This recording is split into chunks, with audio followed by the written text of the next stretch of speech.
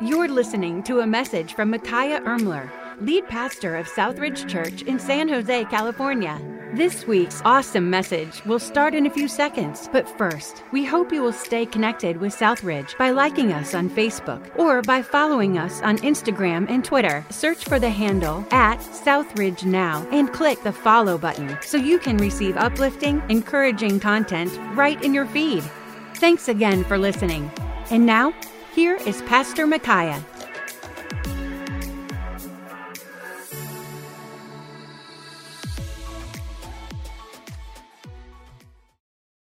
Praise the Lord for the powerful worship to inspire our hearts, to lift us up, and to see God as working. He is ruling, He is reigning, He's over it all. Right now, let's go to the Lord in Scripture. Honey, why don't you read a passage for us? Yes, Psalm 9 verses 1 and 2 says, I will praise you, O Lord, with all my heart. I will tell of the marvelous things you have done. And then verse 2 is what really spoke to me, because all the negativity in our culture, you turn on the TV, you listen to the news, you're just getting bombarded with all this negativity. But verse 2 says, I will be filled with joy because of you.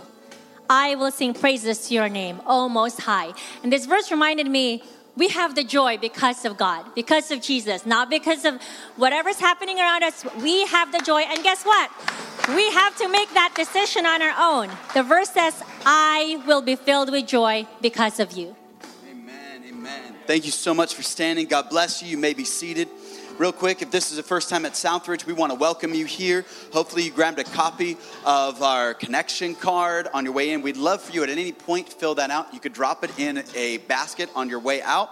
Also, this is a family-friendly service, so please, it's okay if children are running around a little bit noisy. We love it. This is for a season, and I love having my children around. I hope you do too. This is a blessing. It's okay for kids to sit in what we call big church and have to open up a Bible and sit there. Any of you that grew up in church, we went through it, you know. And so this is a blessing. I love getting to see my children lift their hands in worship. And last week I just looked out and I saw God moving in not just your heart and in your life, but I saw Him moving in your children as they were lifting their hands in worship. And that's what this generation needs. That's what this world needs to see. Because right now, what we are seeing is a generation that instead of taking to the streets with the gospel, instead they're taking to the streets to burn down buildings. They're taking to the streets to tear down statues. They're taking to the streets to raise anarchy. And instead what we need is some people with the word of God taken to the streets. That's what we need. That's what we need. So I'm so glad that you are here. Welcome to Southridge. And let me just give a few quick announcements. Next week, we will be launching a second service. We want to always keep our crowd size small. Now, you say, well, I prefer to be in my car. We'll try to have an FM transmitter. So if you want to pull up, because we are doing we have some food ministry out there. Please help yourself to anything you see out there. We don't want to bring it back to the church office. So please help yourself. Take as much as you can fit in your freezer. We would be glad if you would take especially those nasty Hershey candy corn candy bars. Those are of the devil, all right? Let's just renounce those, but please try it out. It's one of those you just have to try, right? Just got to try it. So grab one of those, take as many as you want. Also, next week we'll have a 9 a.m. service and then a 10:45 a.m. You say, yes, 15 more minutes to sleep in. Exactly. Actually, what that is for is so that we can properly clean this room before the second service comes in. So we want to give them a lot of time to be able to properly clean the building in between services, because we want to keep our crowd size smaller, social distancing. Also, if you are finding that you are not feeling all that great, you say, well, I don't have COVID, or you're not feeling that great, we invite you to just stay home just for the optics and everything. And when we come to gather, we understand that God can heal the sick. We understand that, but I'm not God and neither are you. So we would love for you to just enjoy the online message. And I've changed it. So what's happening now is whatever I preach on Sunday mornings is now what you'll see online. Now, some of you are like, oh, Nelly, that could be dangerous for online. It very well could be. Our online audience may get not too happy with everything, but that's okay. We're going to speak on God's word and his truth, and that's where we're going to kind of land as a church. Also, if you would be interested, we have our phased approach with how we're reopening and how we're staging it. We do have a side room for parents. If you want to take your kids, they can run around in there, and you can still listen to the message. We're looking at the end of July to start offering nursery care, not child care, nursery care, the 0 to 3. So if you're ever interested, like, hey, what is Southridge's planned, safe approach for opening up? There is a hard copy on that table, as well as it's online.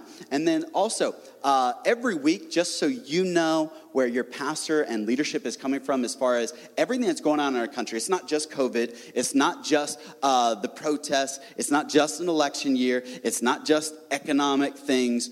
We also are dealing with a lot of Supreme Court changes. We're dealing with a lot of legal changes. And so what's happening now, part of my week is spent with Christian lawyers every week. I get on Zoom calls because so much is changing so fast. The church needs to be aware of it. Now, some may not be aware, but there is a mask mandate. That is an individual mask. Because some have asked, well, is the Southridge going to enforce it? It's an individual mandate. So you are supposed to govern yourself, all right? America believes in self-government. So it's different than a law. A mandate and a law is different, okay? You say, what do you mean? How is it different? Well, a law has stronger legal backing, while a mandate, it has strength behind it, but it's to each individual. So we're not going to police you. We practice social distancing. We are offering sanitizer. We have masks everywhere. So if you feel like you're going to wear it, then good for you. We've added air purifiers, so there's air purifying the air constantly before and after. You'll also see a couple other things. In a few weeks, we're going to start having a sticker that you wear, and that sticker will be a different color, and that sticker says, yes, I'm up for hugs. No, I'm only up for elbows. No, just wave at me, okay? So we're going to go as safe as we can. Then you see the sticker, you're like, that person's a hugger. Come here, give me a hug. My wife won't even hug me, so I need to hug somebody, right? And that's not true. She gives me hugs, and I have to force her. But we want to make it just easy for everybody in the church. So you'll see those. You grab a sticker. That way everybody knows, because we're trying to do our best. But understand, there's this notion that subliminally preached that COVID is only in the church and it's not everywhere else. I was this week trying to preach for our online messages at Santana Row, and we got kicked out. Well, if you've been to Santana Row, they have shut down parts of Santana Row for outdoor dining. When you're eating outdoors, there's no masks. And then because businesses are really trying to pump up business, guess what's happening? They're putting up a lot of chairs and a lot of tables. So there's people all over. There's no 6-foot social distance. There's no mask. So if you're feeling, and this isn't to smack you down or anything. And as one of our worship leaders, Anthony, said, this is not to go, it's not that. I'm not trying to do that for you. What it really is about is the fact that, all right, if you're willing to go shopping now, and if you're willing to sit at a restaurant less than 6 feet, and our church, I think sometimes we can be over judgmental. The church has to be perfect. No, we're going to do the best we can. And right now, we're meeting the CDC guidelines, we're meeting our insurance guidelines, and we're meeting the legal guidelines. So I just want you to know that every week, because you're seeing things change, I don't want you to think, and sometimes people misassume that churches are out of the know, they're uninformed, they don't know what's going on. More than ever right now, we are watching what's going on. There's so much that is happening, and a lot of it is great pause for concern, and we'll get into God's word, all right? So those are the announcements. If you have a copy of God's word, a Bible, hold it up. Let me see it. Wave a Bible at me. Yeah, we're going to do that. Yeah, wave a Bible. If you got a phone, there we go. Amen. Take it to Philippians chapter number 2. Philippians chapter number 2. You say, why are you pushing Bibles all of a sudden? The reason being is because when you have your phone, I get these little notifications. They're called text messages. You might get them too. And it's amazing how we start to get them during a message. Or all of a sudden, your Candy Crush will remind you, hey, guess what? You've got to recharge. You could play some more. And those things will just pop up, and it'll distract you from the message. So let's get a copy of God's word and go to Philippians chapter number 2. And as you're turning there, let me give, by just introduction, a little info about me. I know many of you have been attending Southridge for years, so some of you have a pretty good sense of my background, but for those that are new or maybe you haven't heard it, I am a pastor's kid. My dad started ministry in Santa Clara before I was born. Came out from Milwaukee, and he came out to California to be involved in full-time ministry. That's where my dad started. Then he pastored his first church in Morgan Hill, and then we moved out to Hollister, and then he planted a church in Fresno. That church is still going. He planted another church just outside of LA in a place called Simi Valley. And so my family is a pastor's kid family, all right? I have 6 other siblings. I have 4 other brothers, and I have 2 sisters. All 7 kids went to Bible college and got our degrees from a Bible college. All right, I have another brother who's a full-time pastor.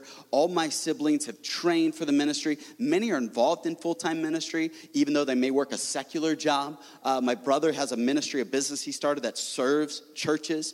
And so when I'm preaching today and I sound maybe upset or maybe a little bit angry, I want you to know something. My heart has always been that I love the church dearly. I was brought up in the church. And nowadays it's more common that pastors' kids want nothing to do with the church than for pastors' kids to want to follow the Lord, all right? And so that being said, I want you to understand something, that I love the church dearly. I fought against being a pastor for a long time, and but I just surrendered to that call, knowing that that's what God had called me. And I love Christians. I dearly love Christians, and I love people, and I want every person to become a Christian. But this message that I'm about to preach is probably going to upset many of you. It's probably going to make you mad, and you may want to look for that bus that we talked about last week. You might go searching for it after this one. If last week didn't do it, this week probably will do it. This week probably will do it. And it's not necessarily my intention to offend, though that might happen. My intention is for us to get back to God's word and to rightly divide truth, okay? Because what we're seeing today is anarchy in our country. Anarchy, okay? You are seeing domestic terrorism. You can't justify the fact of what is happening on our news. Ripping down statues, burning buildings, Sean King tweeting that Jesus was a white supremacist. If you don't know who Sean King is, he's the founder and leader of the BLM movement. So this is their leadership. Now we understand, yes, Black Lives Matter, and yes, all lives matter. We believe that. But the movement, the BLM movement, you need to know, a movement takes on the characteristics of its leaders. So its leaders are calling for the removal of Jesus that looks anything to be white. It's just so funny because Jesus was not white. He was Israeli. Okay, all right, this is totally different. But yet there's this ideology that's coming out. And so you see anarchy in our country. That's what you're seeing, anarchy. And then you're seeing what we are seeing today in the church, and that is apostasy. You say, what is apostasy? It's a big word, so let me break it down. Apostasy is where you leave a foundational belief. You're leaving it, okay? So you're seeing people like Andy Stanley who say, hey, the Old Testament does not apply. The Ten Commandments, we don't need that today. Okay, that is apostasy because Jesus validated the law and the prophets. And he said, all scripture is given by inspiration of God. I said this last week. All scripture in the Greek means all scripture, okay? Just so you know. All scripture means all scripture. So Andy Stanley, I'm sorry, you can't go against what Jesus said. No, that is profitable. Even if there's parts about the Old Testament you don't like. You're also seeing like other leaders who are writing books and saying things based on this passage. You're seeing guys like Todd White, Kenneth Copeland, Bill Johnson say things like Jesus is just a man. And he just happened to be more surrendered to the Holy Spirit. And that's why he could die on the cross. That's what we call apostasy. That's heresy. Jesus was not just a man. The Mount of Transfiguration reveals that Jesus was more than a man. Okay? And that's where the robe was taken back. The disciples saw his glory. So you're seeing anarchy in our country, apostasy in the church. Churches, by and large, just leaving the faith. Okay, churches that have bought into this, we're going to be social justice, and I'm all about social justice. If you've been a part of our church for any length of time, you know we're about social justice. But what comes before social justice is the preaching of the gospel. What is the gospel? The good news of salvation. That trumps everything. And what are you seeing by and large the church in America preaching on? Social justice. Social justice matters. It does matter.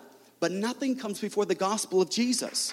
Because that's what can convert the sinner. When the sinner is converted, guess what happens? His behavior will change. Those things will be done away with, okay? So the great hymn writer of Amazing Grace, he was a slave trader. God got a hold of his heart and he left that lifestyle. That's what happens when the gospel comes into our lives. So we need to understand how important of what is happening and how we stand at the precipice of a real change in America, because the church used to be that bulwark. It used to be that thing that held back all this stuff that we're seeing. It used to be the church stood for what is right, but now you're seeing churches say, oh yeah, in California, you can have 100 people in church. The governor said you can have 100, but churches are like, oh, no. We're not going to give in to fear. We're going to act in wisdom. I called that wimpy. You're wimp. You can have 100 people in church, and I believe that all these churches, there's 100 people like we have here that'd be glad to go to church. And if you don't feel comfortable going to church, then you don't have to go. But I wouldn't want to be a part of a place that says, hey, in this hour of need where we need to correct the wrong thinking we're seeing, where we're seeing so much the Supreme Court is passed down now is even by churches. Okay? The things that are happening now, the Supreme Court ruled a week and a half ago. You say, how does that affect the church? Here's how it affects the church. If the church now were to hire somebody, anybody from the LGBTQ community could come in, apply for the job, and a church could not say, no, we're not going to hire you based on our scriptural beliefs. That now, the church is no longer protected. That is discrimination. That would be considered a hate crime. You would be sued, and the church would lose. That's what the lawyers told me on Thursday. Now, you're a Christian school. You're going to hire a teacher. There's a teacher, transgender. They come in. They want to teach your little girls. All of a sudden, they can come in. And if you say no, that is going to be discrimination. The school will be sued. The school will lose. If you're a Bible college, training men and women for the ministry, preaching the whole counsel of God, and you want to have a professor that says, hey, you know what? I do believe that there's 74 different genders, not 2. Do you know that's coming to the public schools? That's what they're teaching this fall, that there's 74 different genders. There's 2. Biology says there's 2. That's what's coming to the public schools this fall. And so we're just stepping back, and the lawyers are saying, you don't understand. The church is all about social justice, and get it. Don't get me wrong, that's good, it's important. But understand we're missing, wait a minute, what does God's word say? So, are you uncomfortable yet? You mad at me yet? You looking for that other bus? All right, if not, it's all good. Because what did Paul tell Timothy in 2 Timothy chapter 4, verse 3? For the time will come when they will not endure sound doctrine. What is doctrine? It's right teaching. But according to their own lust, because they have itching ears, they will heap to themselves teachers. Those type of teachers that'll tell them exactly what they want to hear. And I told you, the reason our country is in the state it is because of preachers like me who have failed to teach you God's word. I'm owning up to the problem. I was a part of the problem. I'm repenting of the fact that I understand what preaching was, where we give you tips and tricks on, hey, how to have a good marriage, how to be a good parent, hey, how to get along with others, how to love your neighbor. But instead of diving into God's word and just saying, hey, here's what God's word says, here's what we need to do, we had missed it. We didn't teach you doctrine. We taught you, hey, why you should be a Christian, but not what you should believe about being a Christian. I mean, when it comes to the Bible, do you understand why we hold the nuclear family as so important? Because today that would seem like something that even some churches would kind of be like, nuclear family, not so much. When even you have other people who are now saying, man, we need to get back to the nuclear family. This is what's so important. And so we need to come back to God's word, and we need to come back to what is he saying. And today, if you have a copy of God's word, I want to go to Philippians chapter number 2, verse number 1. Here's what the word of God says. It says, therefore, if there is any consolation in Christ, if any comfort of love, if any fellowship of the Spirit, if any affection of mercy, fulfill my joy, that you be like-minded, having the same love, being of one accord, of one mind. Let nothing be done through selfish ambition or conceit, but in lowliness of mind, let each esteem others better than himself. This is the golden rule. Treat others how you want to be treated, right? Verse 4, let each of you look not only for his own interest, but also for the interest of others. Let this mind be in you, which was also in Christ Jesus, who being in the form of God did not consider it robbery to be equal with God, but made himself of no reputation, taking the form of a bondservant and coming in the likeness of men. And being found in fashion as a man, he humbled himself, became obedient to the point of death, even to the death of the cross. Therefore God also hath highly exalted him, and given him a name which is above every name. That's what we sang about. That at the name of Jesus, every knee should bow, of those in heaven and those in earth and those under the earth. That every tongue should confess that Jesus Christ is Lord, to the glory of God the Father. Powerful scripture. Powerful scripture. Today, we are hearing everybody should be taking a knee. I understand it. I understand it. But what we ultimately should be taking a knee to first is to our Lord and Savior, Jesus Christ. He's first. Here's the truth. Today, we have people that'll take a knee for anything and everything but Jesus. He is the one that we should be lifting up. He is the one that is not just worthy, but he is the one that is Lord. Jesus Christ, Jesus, Yeshua, Christ means anointed. Lord means supreme authority. Jesus is the anointed supreme authority. This morning, we're going to talk about the lordship of Jesus, meaning he is over everything.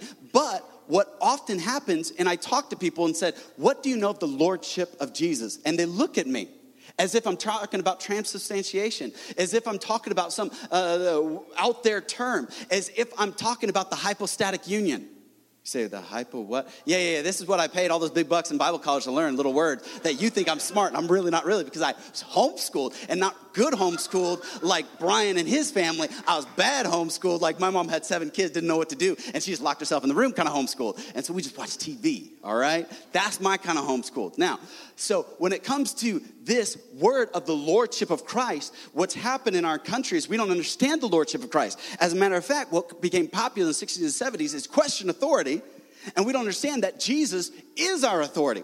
No, we don't like to hear that, though. We want to hear that Jesus loves me. Oh, Jesus thinks I'm the best. I'm Jesus' BFF. I'm his favorite. He loves me. And let's just talk about that. How he loves me. Like heaven meets earth with a sloppy wet kiss with a John McMillan song. Come on, let's talk about that kind of love that Jesus has for me. That Jesus loves that I sleep around. That Jesus loves that I'm not repentant of sin. That Jesus loves that I have jealousy, that I have lust, that I have pride, that I think I'm better than everybody else, that I struggle and that I have all these things and I'm not going to actually repent of it because Jesus loves me. And if he loves me, he totally accepts everything about me. And that's not true, because that's not the lordship of Jesus. You see, the Bible says that the name of Jesus, every knee will bow. Here's the thing. A Muslim will bow. The Baha'i faith will bow. The Catholic who doesn't understand true repentance and salvation will bow. The person that's studying Buddhism will bow. The atheist will bow. They say there is no God, but the fool has said in his heart, there is no God. No, they will bow. The agnostic will bow. The deist will bow. Everyone will eventually bow. Here's the question. It's not, will you bow? It's when will you bow? Because there'll come a day and age where it's too late to bow. You say, no, it's never too late. Yeah, there will come a day. One day up in heaven at the judgment seat of Christ. You say, judgment seat? Yeah, we'll get to that.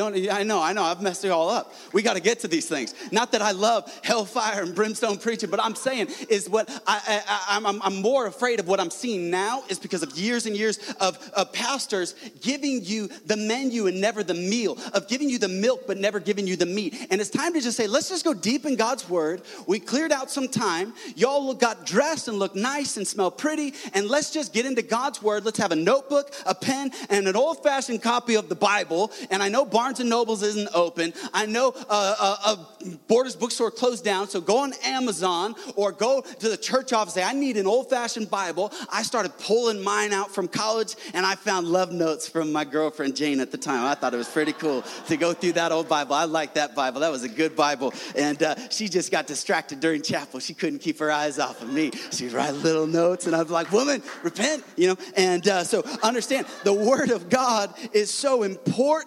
We need to have it in our life. So Jesus Christ is Lord. If you're taking notes, would you write that down? Jesus Christ is Lord. The Greek word is kurios, meaning supreme authority. Now, you don't have to make him Lord. He already was. He already was. You don't have to do anything. You say, oh, do I have to make him Lord in my life? Well, he already is. It's you recognizing you already were under that authority. Meaning that if you are the president of the United States, you're under an authority. That if you're an owner of a business, you're under authority. You're a congressman, you're under authority. You're a senator, you're under authority. You're a parent, you're under authority. Not one person here is outside of the supreme anointed authority of God. Not one person. You say, well, I want to act like a rebel. Then you do so to your own peril. You do so at your own risk. You see, we are under the lordship of Jesus. He's called Lord more than 741 times in the New Testament. We love to call him Jesus. We love to call him my friend. We love to call him Abba. I get that. That's all good and gravy. But understand that he right now, people are like, well, I can't wait to see the face of Jesus. Put my hand in my hands and touch the nail prints. Revelation gives us a picture of what Jesus looks like, and he doesn't look like what we see in the Gospels. He is robed in glory, majesty, and power. Radiating power. It's at that name we will fall down, we will take the crowns and cast them at his feet. There will be no pride. There will be no arrogance that look at me and my good works. No, there will be none of that. There will be reverence because we will see him as he truly is. This is no precious moments Jesus. This is no meek and mild Jesus. This is a Jesus of power. This is a Jesus of judgment. This is a Jesus who's the ruler. This is the Jesus that'll say to Satan, the enemy, depart into utter darkness forever and lock him away forever. He will have power. It's his name. It's Jesus' power. But yet we have people, we don't live under the lordship of Jesus, under his authority. We have Christians who came to Jesus and they heard the message, come as you are. I've said it. I apologize. I've said it. Come as you are. But then our preaching kind of lets you stay as you are. Because we don't preach on sin. We don't preach on truth. We look at God's word and we say, oh, I don't know if I want to preach that. I don't know if I really want to preach that. Hey, don't even look on a woman to lust after her unless you commit adultery in your heart. That's a little bit extreme. Let's not touch that.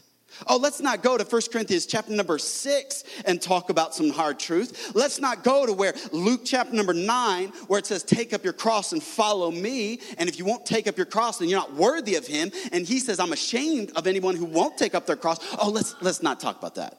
No, come on. Pastor, give me 3 ways to tell me how to be happy, holy, and healthy. I just want to share out of God's word this morning. Let's take our Bibles. And we just kind of want that, don't we? We just want something that just kind of makes us feel good and never feel conviction over our brokenness and over our sin. And as I look at our country and as you look at our country, as we are lifting up what is wrong, what is counter to God and his word, and yet you see the Christians who are silent, you see the pastors saying, no, I don't think you really need church right now. Just watch it online. That's good enough. As suicide rate is up to 891%, and we got pastors, even though they could have a church building, even though they could put at least 100, and they could preach hour after hour after hour and just recycle another 100 and another 100 and another 100 who's hungry for the word of God, and instead they're saying, no, you're fine watching it at home, isolated, by yourself, that's totally fine. Oh, you're totally healthy, that's better for you. No. Plagues have been throughout all of history. All of history we've dealt with plagues. And it never stopped the church until all of a sudden the church was like, whoa, we got to shut down. We got to shut down. Understand, first and foremost, if he doesn't come first, he doesn't come at all. If he doesn't come first, he doesn't come at all. Jesus is not playing games anymore. When did we as Christians think that we could just play games? No. Jesus is saying, I'm first. You say, Pastor, give me a scripture on that. I'm glad you asked for one. Matthew 6:33. But seek first the kingdom of God, his righteousness. And guess what? He says, if you do that, all these things shall be added unto you. Wow, that's the goodness of your God. That God says, yes, I am first. And get this, one big decision takes care of a lot of little decisions. The moment I said yes to my wife, Jane, it made it easy. I didn't have to wonder, who am I gonna be with this weekend? My friends are all going out. I don't want to be by myself, so I got to go find a girl who will go with me on this date. I don't want to be the odd man out. No. I made one big decision. That took care of a lot of little decisions. It took care of I don't need a dating app. It took care of the fact that I don't need to be running around on the weekends looking for some person. I don't need to be running out to bars and clubs. I don't need to be doing that because I made one big decision. Now, when you made one big decision to follow Jesus, many of you heard You get Jesus, and you don't have to change. That's Catholicism. Catholicism offers that deal. We don't offer that deal. When you chose Jesus, you chose him as Lord and Savior and supreme authority for your life, meaning you submit to his lordship, you submit to his authority. You say, well, I don't understand his rules. Well, guess what? He loved us so much, he wrote a book down. And he gave us a book that says, you want to know how to live your life? This is the book. Just stay in the book. This morning, how powerful is this? I got up and I was doing my devotions and I went to Proverbs chapter number 28 because I try to read a proverb a day. And look how good God is when I went to Proverbs chapter number 28. Verse number 1 says, therefore the wicked flee when no man pursueth, but the righteous are bold as a lion. I love that we need more righteous people that are bold. I went to verse 2, for the transgressions of a land, many are the princes thereof. But by a man of understanding and knowledge, the state thereof shall be prolonged. You say, what's holding back God's judgment? A remnant. We've never needed to be big. Do you understand that, church? I think we've bought it. I'm not against the mega church movement. I'm not against it. But I think we've bought into the fact that we can't have influence unless we run 3,000. But can I tell you what 120 people did in an upper room in Acts chapter number 2? That they were just a small group that God can save with not by many, but by few. That God is saying, I'm not limited. I just need some people who understand my supreme authority and recognize I'm their authority in their life. It's not any cultural norm. Today we've allowed every cultural norm that's what's going to be my authority, because I don't want to ever speak up or say something that won't make my friends happy. I got to keep everybody happy, and I got to make sure everybody understands that yeah, I may vote one way but I really live a different way. Or my parents, they see this Instagram account, but I really have this Instagram account. Or my family and parents, you know your kids have more than one social media account. You know that, right? Like just pro tip, okay? All right, your kids have multiple accounts. You find one, it's like a cockroach. There's 3 or 4 more. They just spring up, okay? Spring up under false names, nicknames, all kinds of birthdays. You can figure this thing out. And you say, I want to know? Go ask their friends. They know all their accounts because they're quick to tell them, hey, here's my new account. My dad just found this one. And so parents, stay on top of that. There you go. See, you did get a good sermon on how to have a happy family. There you go. Wow, that was free. There you go. Understand, if he doesn't come first, he doesn't come at all. If he isn't Lord of all, he isn't Lord at all. Lordship means ownership. You say, well, no one owns me. Well, let's think about that just for a second. Any of you ever bought a car? Can I see your hand? You ever bought a car? You ever bought a car? Okay. Could I say, step into your car, say, may I have your keys? Give me your keys. Could I call myself the owner of your car right then? I have your keys. I'm sitting in the driver's seat. Could I call myself the owner? You could say, you could call yourself beat up. Like, that's what you could call yourself. A person's about to get jumped. That's what you call yourself. But you could not call yourself the owner. Why? Because the owner is someone who's the purchaser. Correct? You say, well, nobody owns me. Well, a person that bought you owns you. You say, well, I need to see a scripture for that. I'm so glad you asked. Take your Bible, 1 Corinthians chapter number 6, verse number 19. Amen. The Bible's so good. Did you know this stuff is in here? I didn't. Here we go. Let's go. Verse 19. Or do you not know that your body is the temple of the Holy Spirit who is in you, whom you have of God, and you are not your own? You say, this is my body. You see it a protest. Get your laws off my body. You ever seen that? Okay, don't wear a seatbelt then either. If you believe that, then you're against seatbelts too. So sometimes our thinking is off, or we don't want certain laws. We just want, anyway, I got to stop. Verse 20, for you were bought with a price. Therefore glorify God in your body and in your spirit, which are God's.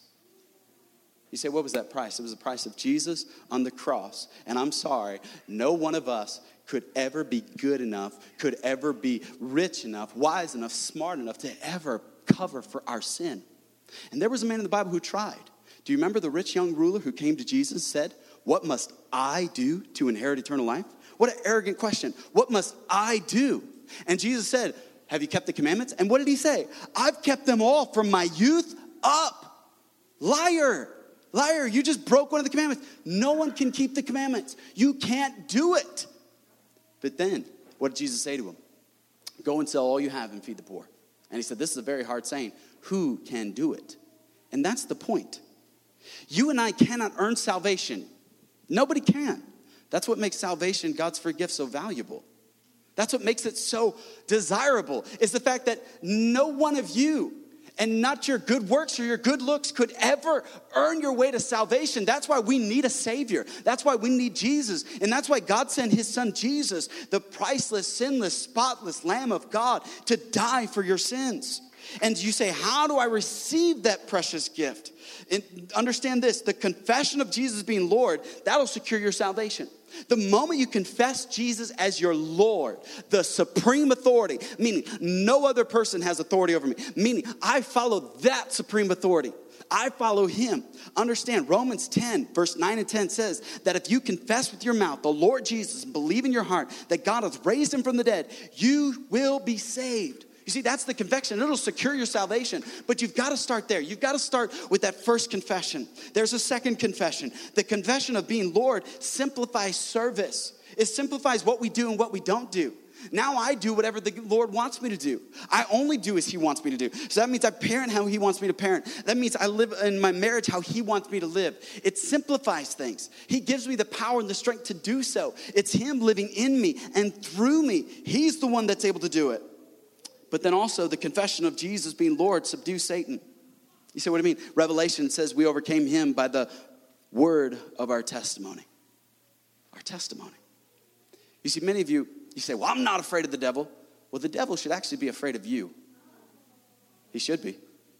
But for many of us, we don't know God's word well enough. We don't know how to get on our knees long enough. And we don't know how to understand where we need to be under good preaching. And just understand, hey, take some time in that word. Just keep working that word. Just keep giving me that word. Let's go to this passage. Let's go to this passage. And let's spend some time. Why did we relegate preaching that it needs to be exactly 27 and a half minutes? I'll tell you the stereotypical church service. It's like upbeat worship song 1.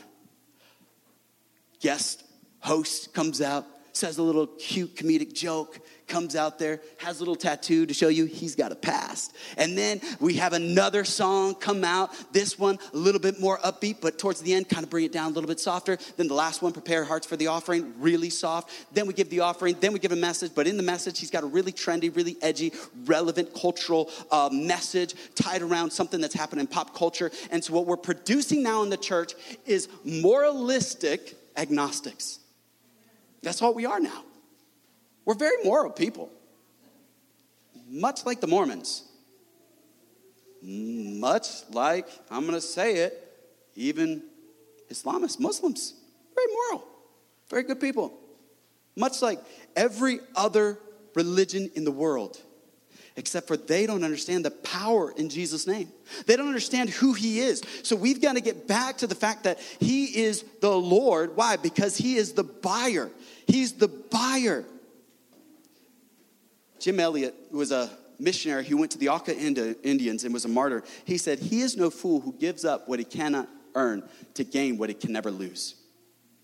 And yet you and I, we're so afraid of losing what we have. We're so afraid of just holding on to this world. I've got people who are like, I won't come to church. I won't do this. And I'm like, do you go out to eat restaurants right now? Yeah. Do you go shop at Macy's right now? Yeah. But you won't come to church? Thank you.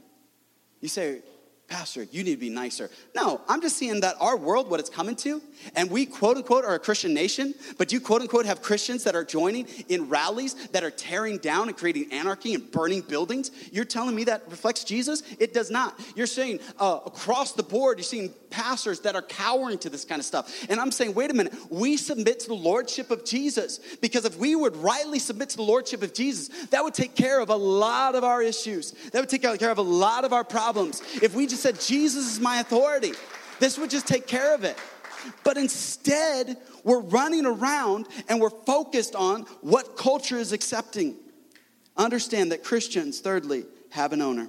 Verse 9 of Philippians 2, therefore God also hath highly exalted him and given him a name which is above every name, that at the name of Jesus every knee should bow, of things in heaven and those on earth and of those under the earth.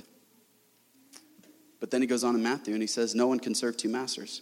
For either he will hate the one or he will love the other.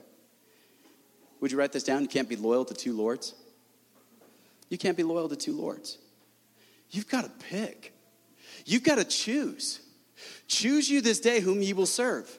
You've got to make a decision. We are in the valley of decision. We are in that moment. This is a crisis moment. As you look at our country, you need to understand that we are in a pivotal place, and yet they've shut down any place that they could that would offer any free thought that would be contradictory to what the cultural narrative is. And instead you're seeing, oh, this is on the spike and this is on the rise. And yeah, things are on the rise. You say, oh, Texas is overwhelmed. Okay, let's not look at the news. Can we just go to their health department? Their health department, a city of over 4 million people. You say, how many people there have COVID? How many? 4,000 people out of a city of 4 million. Oh, huge spike.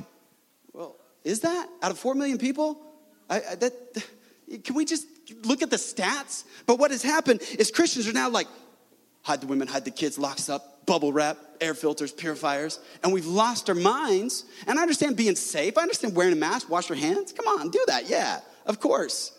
But yet to shut down every church, you say, how many churches are open in the Bay Area? 8.2 million people, the Bay Area, okay? I know of 6 churches that are open.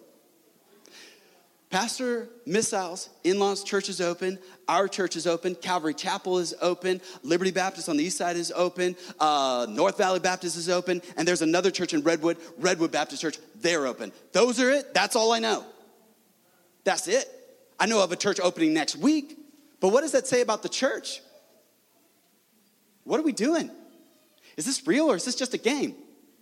Is it real or is it just a game? Or we just want preaching that says, hey, it's all about convenience and safety. When was ever the gospel about convenience and safety? It never was. It was never about, is this easy? It's never about, does this fit you? It's never been about that. And I'm sorry, for years, if you went to this church, guess what? You got that message, and I'm repenting of it. You shouldn't have gotten that message. I should have instead taken the word of God and not said, hey, look, put burdens on you, but said, look, here's God's word, here's what it says. And you say, well, it's too hard to live, it's too difficult. Jesus gives us the power to live it. You know, there are sins that your pastor struggles with. You know some of the dark sins that I struggle with. I've been open about it. But here's what happens. When I submit to the authority of Jesus Christ, he gives me a grace to overcome those sins. So when I'm tempted and when I'm struggling, that's where you fall to your knees and you stay in that place and say, oh God, I'm about to do something because I'm broken, sinful flesh. And unless you come in and help me now with this, I'm going to do something I'm going to regret. And I'm going to do something I don't want to do. And it's at that hour, that's when Jesus comes. When I submit to him, he gives his help. He helps his children. But yet you and I are trying to be loyal to 2 different lords. But notice this. Let's take our Bibles to Luke chapter number 9. You see, if God is the owner, he should be obeyed. If he's a savior, he should be served. If he's your father, he should follow. As his purchaser for our sins, he should be praised. And as the Lord, he should be lived for. So in Luke chapter number 9, notice this. Then he said to them all, if anyone desires to come after me, let him deny himself, take up his cross daily and follow me. For whoever desires to save his life will lose it. But whoever loses his life for my sake will save it. For what profit is it to a man if he gains the whole world and himself destroyed or lost? For whoever is ashamed of me and my words, of him the Son of Man will be ashamed when he comes into his own glory. That should level every single Christian. What he is saying, if you are not ready to take up your cross and follow him, he says, I'm ashamed. I'm ashamed. I want to hear at the last, when I stand before God, well done, thou good and faithful servant. That's what I want to hear. I don't want to hear, I'm ashamed. You were given in that hour, in that moment, and what did you do with it? You cowered, you shut down, you withdrawn. In a day and age where we needed more truth, more light, but yet we have more darkness. We have nobody pointing to what is right. We have nobody calling for true repentance, nobody calling for revival, nobody calling for God to move, nobody getting on their knees begging God, if you don't move in this hour, where will our country be? This is a pivotal moment. You see campaign slogans where they're saying, we're fighting for the soul of our country. No, that's the church's job. That's the pastor's job. That's the Christian's job, to fight for the soul. It's Jesus' job to fight for the soul because he bled for that soul. So as Christians, where's our fight? Instead of Christians fighting right now, you know what they're doing? They're fleeing. They're running. They're saying, let's close up. So there's a bunch of churches right now. They're remodeling their auditoriums. I'm saying, why spend the money? Why invest in the building? So you can have a beautiful mausoleum that just to what? It doesn't matter the building. Understand the first church never had a building. First church on their first Sunday had 3,000 people saved and baptized. You say, where was their mega church? They never had one. They met in the temple courts. You don't need a building. But you should still gather. You should still go out because the ecclesia, the church, is a called out assembly. That's what we're there to do. But yet we have false teachers and false preachers who are just getting out there and trying to tell you what you want to hear instead of saying, take up your cross. What was a cross? A cross was a symbol of suffering. The cross was a symbol of shame. The cross was a symbol of death. When you took up that cross, you were saying, I know where this could go. Today, if you were born and raised in the Middle East and you say, I renounce Islam and I follow Jesus, there's a very good chance that'll cost you your life. It's very common for they to practice mercy killings. Raise your hand. You ever heard of a mercy killing? You know what a mercy killing is? If somebody converts in your household, you as the mom or the dad to save their soul from eternal damnation are to kill them. So you've got parents right now in the Middle East who will poison their family members that have turned to Christianity, and they will die right there at the dinner table. You say, Pastor, you're just making this up. This is just too much. Come on. No, this is what they know. This is the decision that they know that they're making when they choose Jesus. But yet the decision that you and I make is, how good was that band at that church? Should we go back? I don't know. I think this other church is a better band. Let's go there. You laugh. But that's a lot of churches. You go to church for their band. And a good band will make up for a bad pastor. You laugh, it's true. Some of y'all been to that church. That's why, no, I'm not going to say it. That's why I won't say it. I won't. I was going to go there. Filter caught it. Understand that today we live in a day and age where people say their children's ministry is amazing. My kids had so much fun. What verse did you learn? No, but they had a jump house. And they had a slide and a ball pit. And their children's pastor was so cool. I mean, he was just so immature and he was just so fun. My kids just related to him. What is it producing? A wise pastor said, it's important for the pastor to ask, what type of people is my preaching producing? We can see the seeker-sensitive movement. It began in the 60s. Where has it taken us? Do we have more missionaries changing the world? We're spending more on a missionary nowadays. Before the missionary ever gets to the foreign field, you'll have invested $250,000 to get him there. $250,000 just to get him there. He hasn't started language school, hasn't won a single convert. But yet that's on average what it'll take to get a missionary to the foreign field. You say, really? I think that's a little bit much. We started this church on our American Express card that we maxed out for $12,000. And we didn't set a dollar amount. We set a deadline and said, by grace of God, we'll plant this church. We'll see who shows up. And thankfully, we had a few people who showed up. And thankfully, God's kept us around. And thankfully, he's had mercy. Because it certainly wasn't my preaching keeping it open. And it certainly wasn't my worship leading. Yes, I was the worship leader. Some of you remember. Some of you will get crowns in heaven for having to endure that. Some of you know what a trial of tribulation really is. So understand that when it comes to God's word and his house and his preaching, sometimes we felt like, well, we got to have this and we need this. No. What we need is that old-fashioned preaching of the word of God. We need it convicting. We need it hot. We need it in our hearts. We need it more now than ever. And we need it to confront the error of our ways. We need God's word to speak to us. We need to be told to take up our cross and follow him. This is what we need to be told to do. But yet, when's the last time you turned on an evangelist or somebody online where they said, take up your cross, and talked about the lordship of salvation, that Jesus Christ is your supreme authority? I couldn't tell you the last time. And I love listening to preaching, and I love the church, and I understand that as I listen to message after message after message, I'm not hearing about it anymore. We've dropped some things from preaching because, honestly, we've lived in the church for expediency. We will cut corners theologically. Why? To draw a bigger crowd. What did Jesus do with the bigger crowd? He tried to shrink it down. He was always trying to say things that would freak them out. And he would say things like this: unless you drink my blood and eat my meat, you're not worthy of me. You say, he did not say that. He was not a cannibalistic vampire. Yes, he was. No, I'm just kidding. What was he talking about? He was talking about communion. He was saying, hey, if you're not willing to identify with me. We have Christians in parts of Eastern Europe. They know it'll cost them their life. We have people in parts of China that know it'll cost them their life. We have people in parts of South America that they know when I choose Jesus, it will cost me everything. But yet we here in America, we have everything. Nice house, good clothes, a car or 2 or 3 in the garage. And here we step back and we think, are we really better off?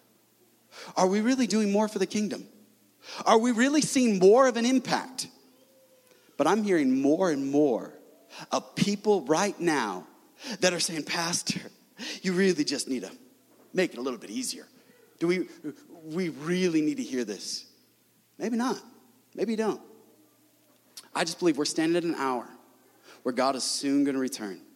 And I believe he is giving grace and mercy for one last time for the church in America to wake up. We're not in the end times. You don't see America in the book of Revelation. You don't see it. Why? My hope is not that God blasts us from the world. My hope is that we see one last great revival. And that we have preachers that come back to God's word and call a nation back to repentance. As I read in Acts chapter number 8 and 9, how there was the amazing conversion of Saul, who was a murderer, who was one who would go and seek out Christians and persecute them, but then he's gloriously saved on the road to Damascus, and he sees Jesus, that bright light, and he repents, and then 3 days later, after he gets his sight back, then he goes and preaches in the temple. 3 days later, here was a guy who was putting Christians in prison, and then 3 days later, he's now defending Christ. That's what I believe can happen. I believe when we see Christians once again preaching and teaching, taking up their cross, that can happen. But understand, many of us, here's where we stand. We receive Jesus. Well, let me just write it. Let's say it like this. You cannot receive what Jesus gives and refuse who Jesus is. Let me say it again. You cannot receive what Jesus gives and refuse who Jesus is. Because many people want his benefits, want his blessing, but never want the burden. We just want it easy. And I'm right there with you. I want it easy. I told you last week I was feeling a little bit doughy and I needed to work out. Well, my wife gave me an exercise app this week. God bless her. And in that app, it's not a very fun workout. Although I did lose a couple pounds this week. That's because you just don't eat. If you don't eat, it's amazing how you can lose a little bit of weight. I don't want to work out. I don't want to do anything hard. Nobody does. I like comfort. I like it easy. I like it convenient. But that's not what we're called to. That's not me. That's not your pastor. I don't know if any of you read the Old Testament or if you know what 2 Chronicles chapter 18 is. Or you can go to 2 Kings chapter 17. It's one simple passage. And it's the story of a prophet. I'm named after that prophet. That's where my name comes from. This prophet was a prophet that even though all the other prophets prophesied exactly what the king wanted to hear, there was a prophet who said, I can't do that. As the Lord lives, that shall I speak. That was his declaration. The prophet's name was Micaiah. He said, I'm going to go against popular opinion. I'm going to say what I want, what I believe God wants me to say. He said it, and then the king Ahab put him in prison, and you never hear from him again. That's it. That's it. It was just a simple one-time thing. But that's my personality. I believe we're kind of named after people, and then we kind of take on their characteristics. I'm not looking to be popular. I'm not looking to build the biggest church. What I'm looking now is to make sure that whatever time I have left, whoever sat under the word of God, they understood that they got the whole counsel of God. They understood whether they liked it or didn't like it, whether they hated it, whether they thought I was vile and repulsive. That's totally fine. I'm living for the audience of one. I'm not living for the applause of man. And we need to get back to that as every single Christian. Every single one who says, I follow Jesus, needs to get back to the point where we say, I do this for God. My life reflects him. So if it means taking up my cross and following him, I do it. You see, The Bible commands us to this life. Mark 8:36, whoever is ashamed of me and my words in this adulterous and sinful generation, of him the Son of Man will also be ashamed when he comes into the glory of his Father with the holy angels. When I read scriptures like that, it convicts me to my very soul. And I believe it should convict every single one of us. That are we ashamed of God? You say, what do you mean shame? That means we blush, we're embarrassed. We feel, ugh. So, if somebody were to tell you, hey, at our church, we believe marriage is between one man and one woman. That's what we believe based on the word of God. Some of you, and this is not to be mean, you would have a hard time telling certain people that. You'd be like, I don't want them to think that I'm like a bigot. I don't want them to think like I'm homophobic. But isn't that amazing that we feel that way? What is that? That's shame. We're ashamed of something that God's word teaches. And if it doesn't teach it, then let's find it out and let's find out what does the word of God say. If the word of God doesn't teach it, then let's not follow it. But if that's what the word of God talks about, that he created male and female, he created them, that if he said, hey, when it comes to the marriage relationship, when he talks about it, but yet for you and I, we say, well, I'm not ashamed. That's shame. You say, well, what do we do with all this? We need to understand something. That when it comes to God, when it comes to what he's calling us to a life of surrender, not just salvation. And many of you think, well, I'm saved, so I'm going to heaven. That's good enough. The great preacher Charles Haddon Spurgeon, who at the age of 18 was asked to pastor the Metropolitan Tabernacle, which was a church of 2,000 at this time, had this quote. He said this in relation to people that think that way. If the convert declares that he knows the Lord's will but doesn't mean to attend to it, your duty is to assume that he is not saved. Meaning, let me paraphrase it for a second. If someone receives salvation, but their lifestyle never reflects a change, you can assume that person is not a child of God. But where is that preaching or teaching in the church?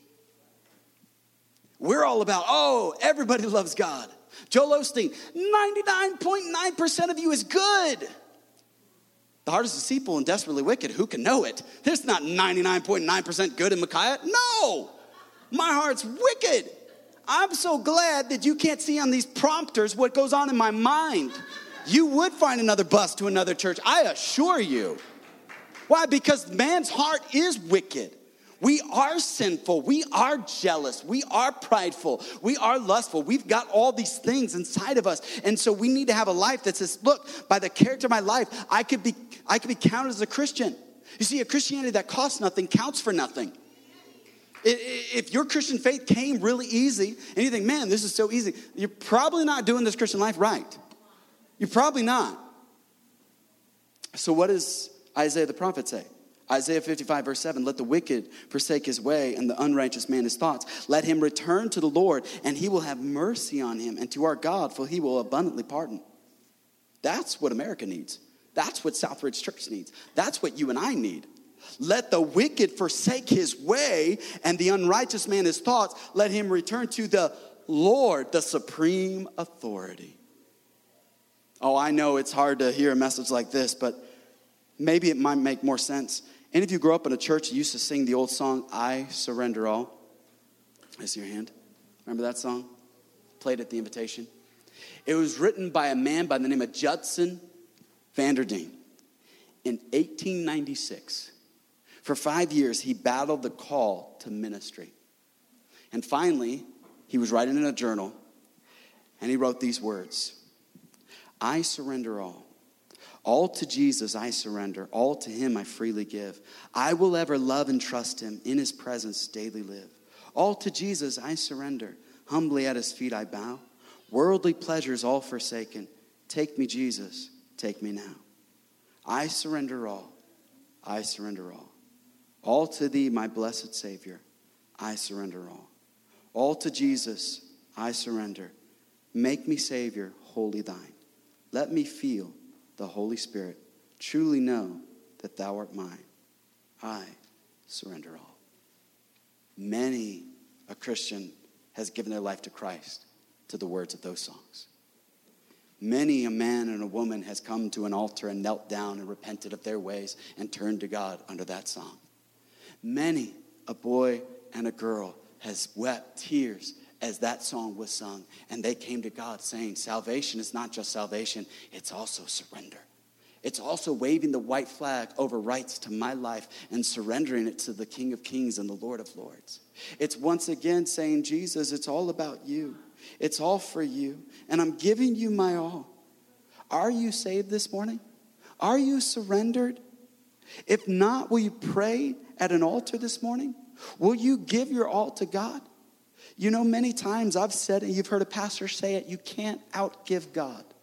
And every time you heard the phrase, it was right before an offering.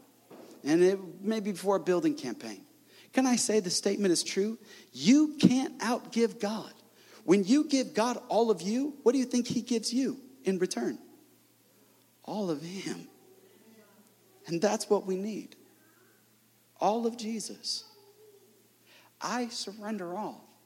What in this hour does the church need to boldly declare? Not social justice, but I surrender all. And we have every person in America come to the knees and bow at the lordship of Jesus. What we need now more than a political rally is, Lord, I need you and I surrender all. What we need now more than protests and riots and more than we need anything else to be sheltered in place and wear masks, we need to say, I surrender all, because we live in a country that does not say I surrender all. We live in a world that says it's all about me and it's all about what I want. And we need to once again kneel at the feet of Jesus and say, God, I am truly sorry for being rebellious. I'm truly sorry of repenting and repent. There's a story many years ago that I read in a book. We used to pick up, churches would run buses and pick up the poor and those who couldn't afford to go to church or their parents weren't able to take them. And so they go to the poor neighborhoods and pick up the boys and girls who wanted to come to church. And there was one such a story where the pastor was talking about giving your all to Jesus, all to him I freely give. Give your all to Jesus, whatever you have. And the little boy was sitting there and he started to look to his friends on the right and his friends to the left. And he was looking at what he had to give. Because he saw the ushers, they were coming down and they had an offering plate. And he wanted to give something to Jesus. He wanted to give anything he could to Jesus. So he reached in his pockets and he saw there's nothing in his pockets. He was poor with his raggedy clothes and his dirty hands. And he couldn't find anything to give to Jesus. He looked to his friends on his right and his left, said, you got anything I can give to Jesus? I got to give something to Jesus. And then the usher came by and he whispered to the usher and he said, can you lower the offering basket, please? So the usher kind of lowered it a little bit. And the boy sheepishly said, sir, can you lower it some more? So he lowered it some more. He said, sir, can you lower it just a little bit more? So the usher didn't know what was going on, so he set it on the ground. Little boy said, I got nothing to give Jesus. So he stepped in the altar and the offering plate. He said, I just give him me. I give him all of me. And I get all of him. And that's all that Jesus is asking for this morning. That you would step onto that altar and say, all to Jesus I surrender. All to him I freely give. All to Jesus, my blessed Savior. Is he your blessed Savior? When you hear the name of Jesus, does it call you to weep under the power of that name? Does it break you at your heart and soul? Because what we have is a hard heart. I read in Isaiah that he would give us a soft heart, a new heart of flesh and not of stone. That we once again would say, God, I need a soft heart. God, I need you to break my heart. And Joel, the prophet Joel said, and rend your heart and not your garments. You see, in that day and age, when you were upset, you would rip your clothes to show I'm heartbroken. But what Israel had gotten in the pattern of doing is only ripping their heart and never ripping their garments and never truly having a ripped open heart. And so God is calling his church to once again have her heart ripped open.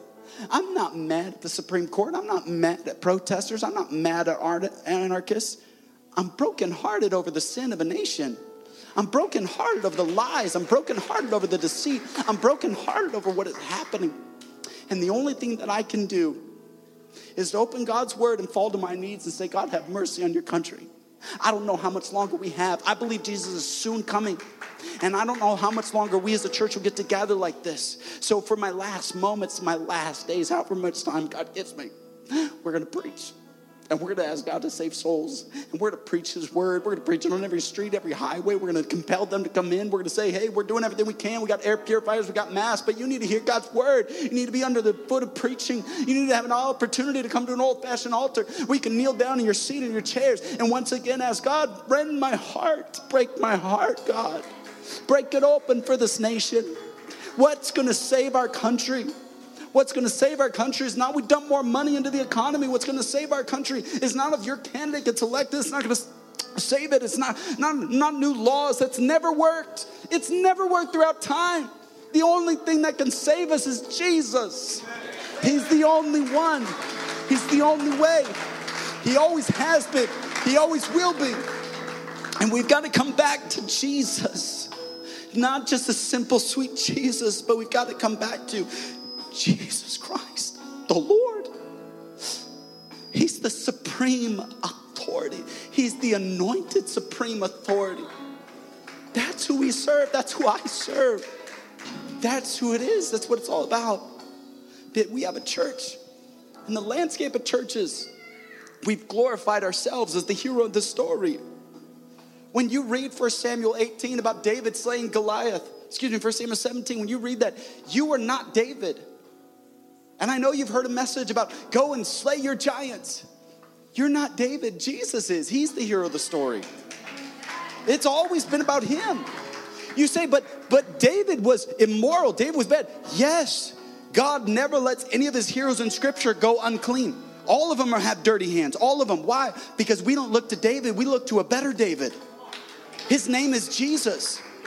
You say, well, what about the other Abraham? Look at him. He was supposed to be a leader. Yes, and he fell too. Why? We look to a better Abraham. His name is Jesus. We look to a better Isaac. His name is Jesus. We look to a better king. His name is Jesus. That's who we look to. That's why salvation is so sweet. That's why it's the sinner's help. That's why we need to come back to Jesus. That's why it's always has been. And we need to surrender at that name and say, I kneel to the foot of the cross of Jesus and say, Jesus, I surrender all to you. I hold nothing back, but it's my all to you and how good you've been. You've shed your blood for me, so I will give you my all. I will surrender all. All of me gets all of you, and that's all that God ever wanted, and that's what'll change us. That's what'll change our homes. That's what'll change our marriages. That's what'll change our families. That's what could change this world, is if you not just sing a song, but you declare it in your heart that I surrender all. And church, even if we do see our families revived and our marriages revived and our hearts revived, but let's just say God doesn't revive our country, it won't be a loss. Hear me now. Even if God doesn't come in and sweep this nation with revival where the churches are wide open and you see every tongue and every tribe flooding into the church, kneeling at the altar, and I dream for that and I envision that, even if it doesn't, what if just your heart gets revived? What if it was just about you? What if it was just about you once again no longer playing games? What if it was just about you saying, yeah, I'm a sinner and I've been a real jerk and I need to come before God and humble myself? Then there was heaven sent revival. That will have been worth it. If there's just 70 or 80 people that truly love God, God always has a remnant. There's always been. And that is what God is trying to do. He doesn't say by many or by few. God's hand is not short. He can do whatever he wants, church. But our responsibility is say, God, I surrender to you. Amen. What a great opportunity we have. Scripture says, let us therefore come boldly to the throne of grace, that we may obtain help in the time of mercy, time of need. And he's always there. He's the ever-present help as we come to him. And I'm so thankful that we can gather.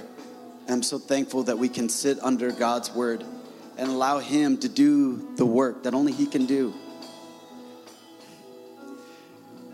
So many times you struggle. So you buy books, you go to conferences.